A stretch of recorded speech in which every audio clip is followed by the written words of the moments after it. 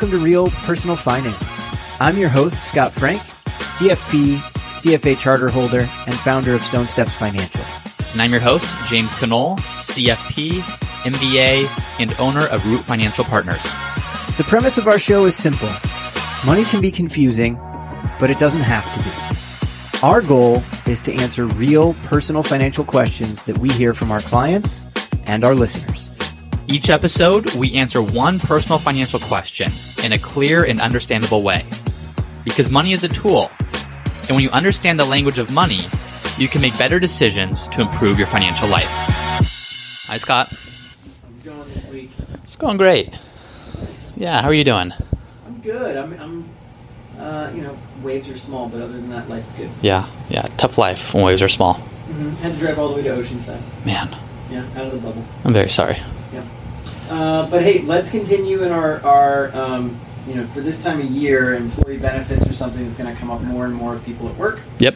So last week we spoke about health insurance benefits inside of open enrollment. Today, it's not necessarily going to show up all in open enrollment, but we're going to talk through some of the benefits that we see that you want to be optimizing.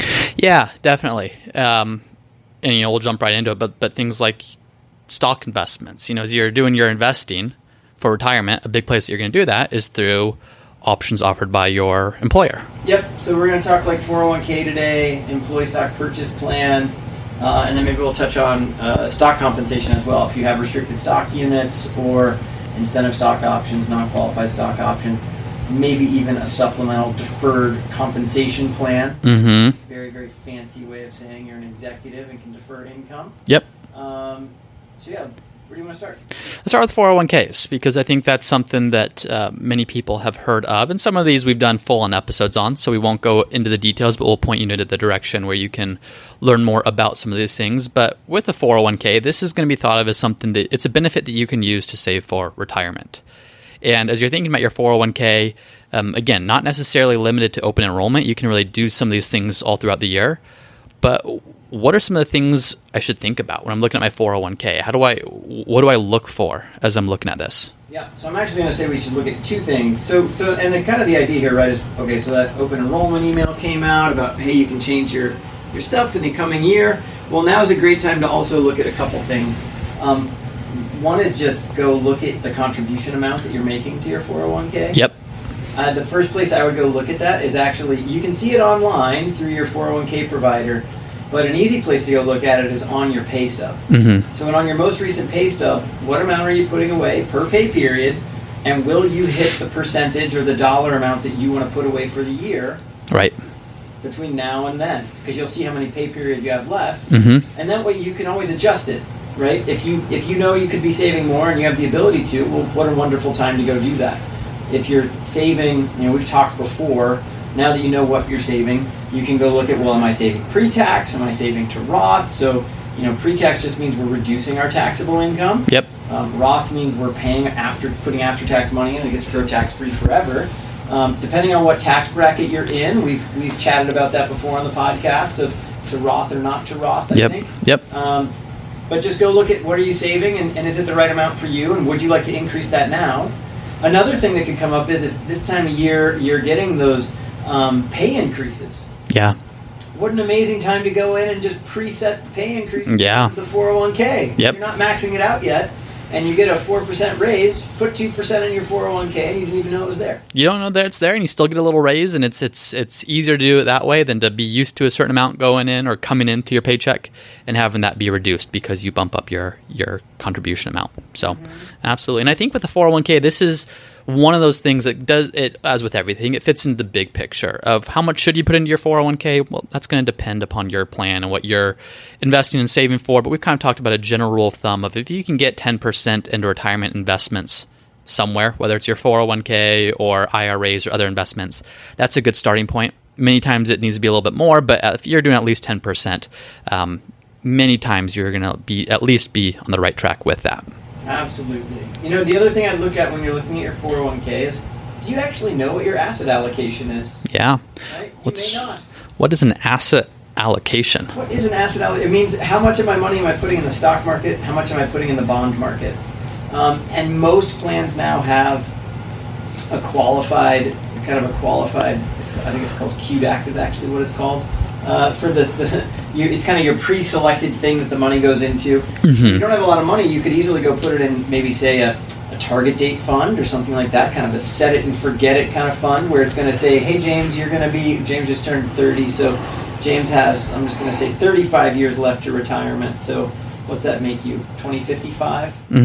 Something around there. Yeah, so basically his 2055 fund, he's going to go put money in that fund, and every year it'll just kind of change the allocation as he gets older, and it just makes it so he doesn't have to worry about it. Are you in one of those, or are you just fully invested in cash, or are you fully invested in company stock because it's a really old plan and that's what they do?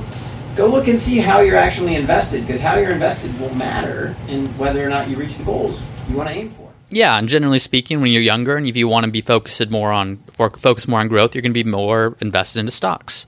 The closer you get to retirement and the closer you get to maybe needing to spend that money or live on that money, the more you're going to be a little bit more conservative, and that's typically investing in things like bonds. And then, as Scott just mentioned, along that spectrum, you start to gradually shift from stocks to bonds.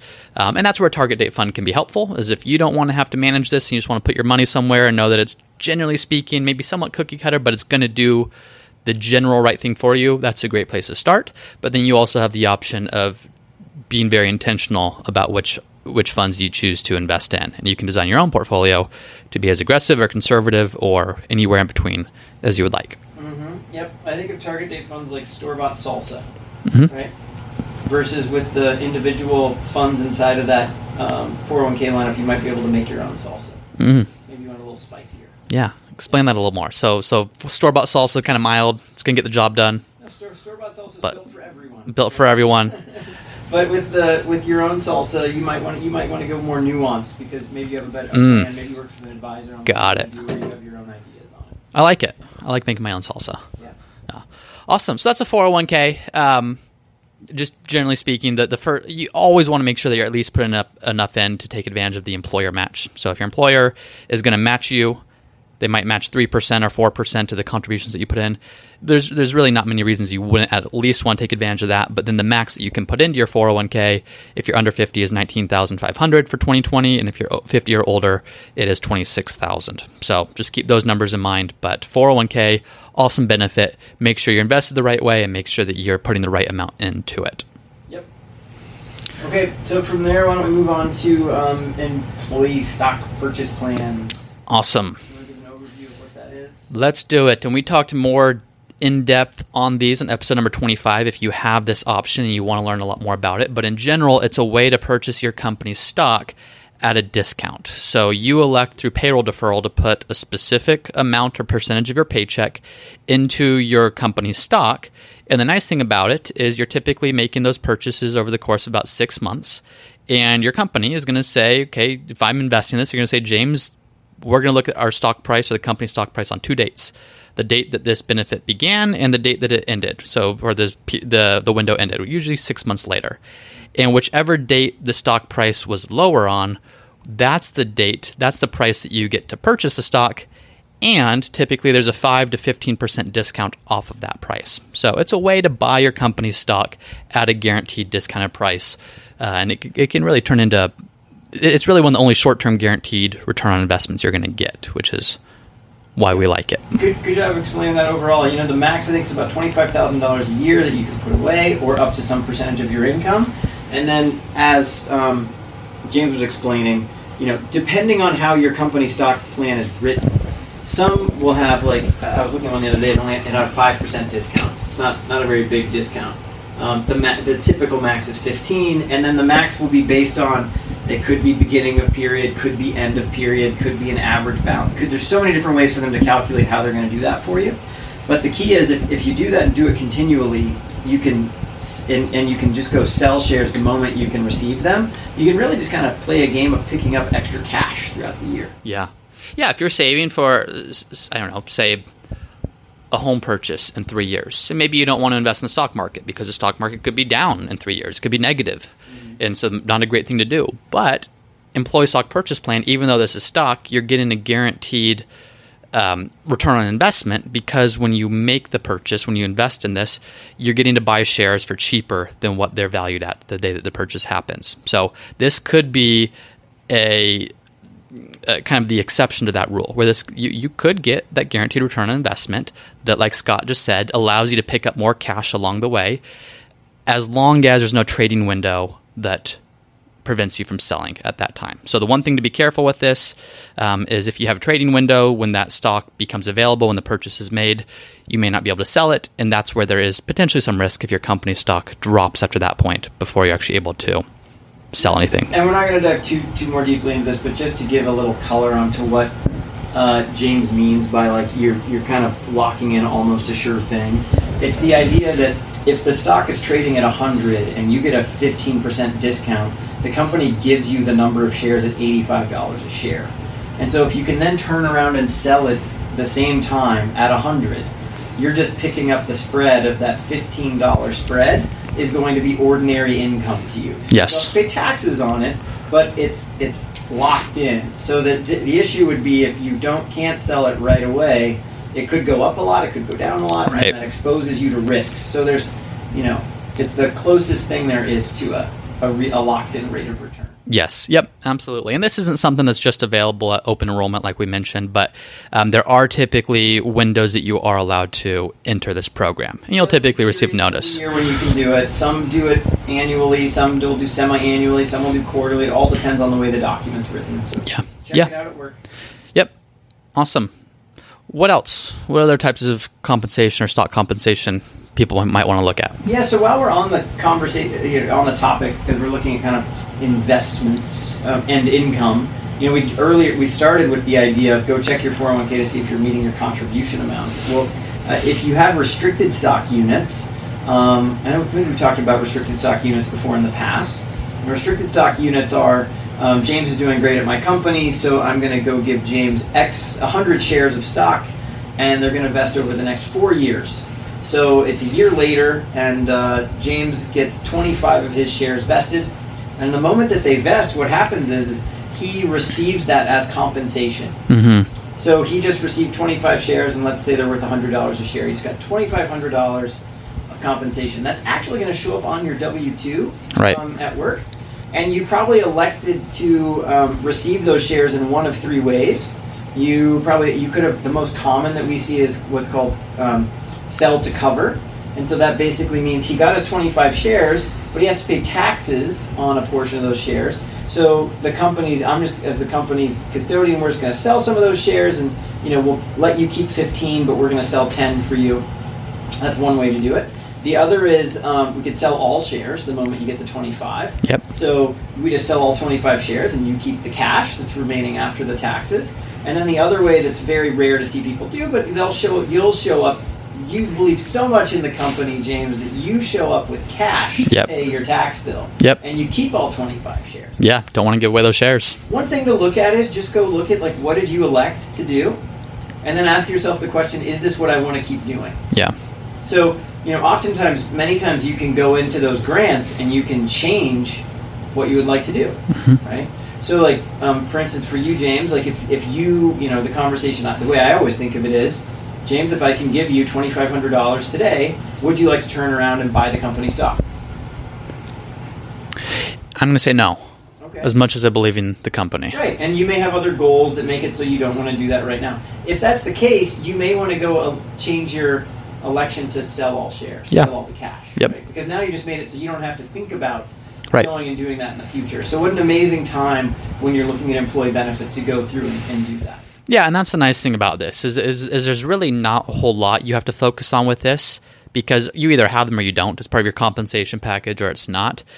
What you do need to be aware of is what happens when those shares vest. So as you have those shares that now become owned by you as they vest, all you really need to know is what's the right thing to do with them, as Scott just explained. Do you keep them? Do you sell them? Do you sell a portion of it to cover the taxes but keep the rest? That's the important thing, and that's what ties back into your big picture plan of what do you ultimately want to use those shares for.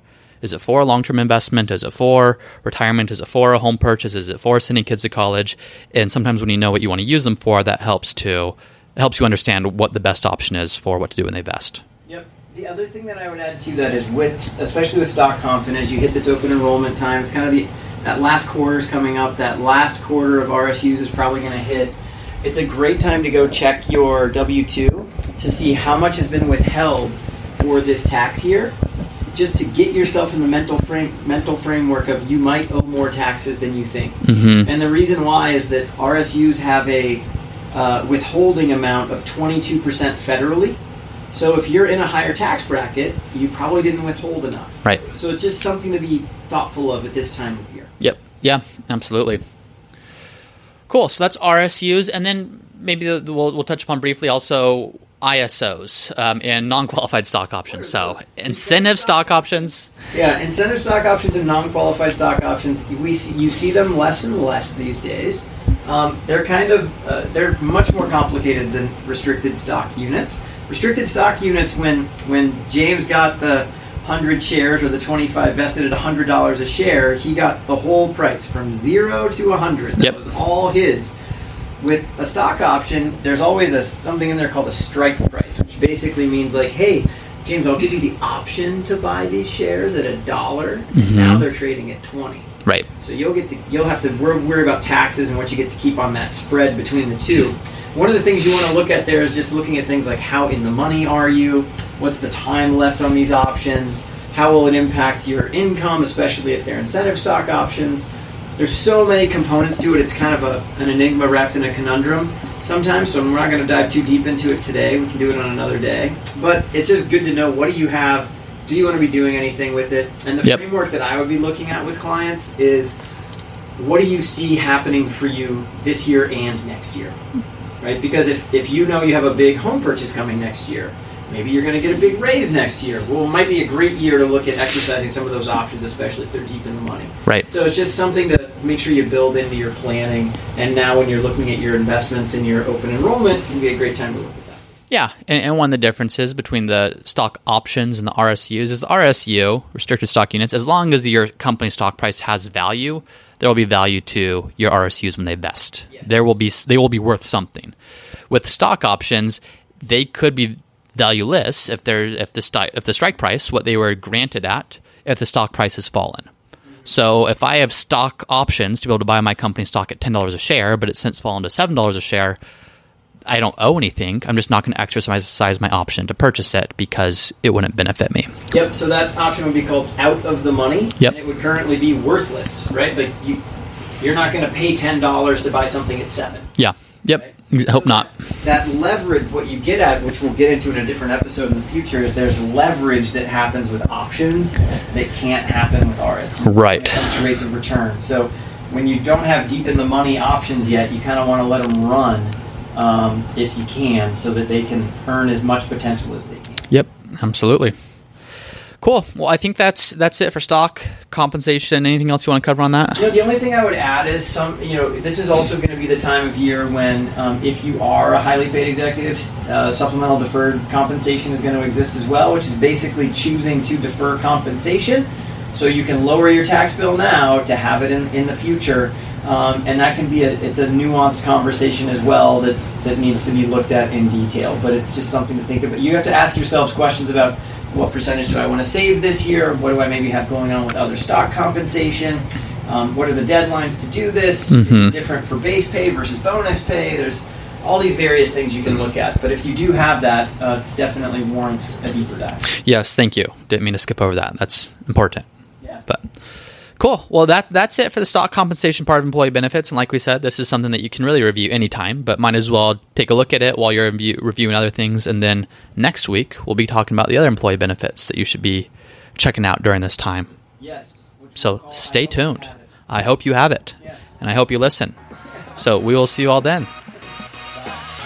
Thank you for listening to episode number 64 of the Real Personal Finance Podcast. If you're enjoying the show, please subscribe and let us know by leaving a 5-star review. And if you have a question that you'd like for us to answer in a future episode, then go to the Real Personal Finance website at realpersonalfinance.co. And there'll be a section on the bottom of each page there where you can submit your question that Scott and I will answer in a future episode. Thanks again for listening. We'll see you next time. This podcast is for informational and entertainment purposes only and should not be relied upon for a basis for investment decision. This podcast is not engaged in rendering legal, financial, or other professional services.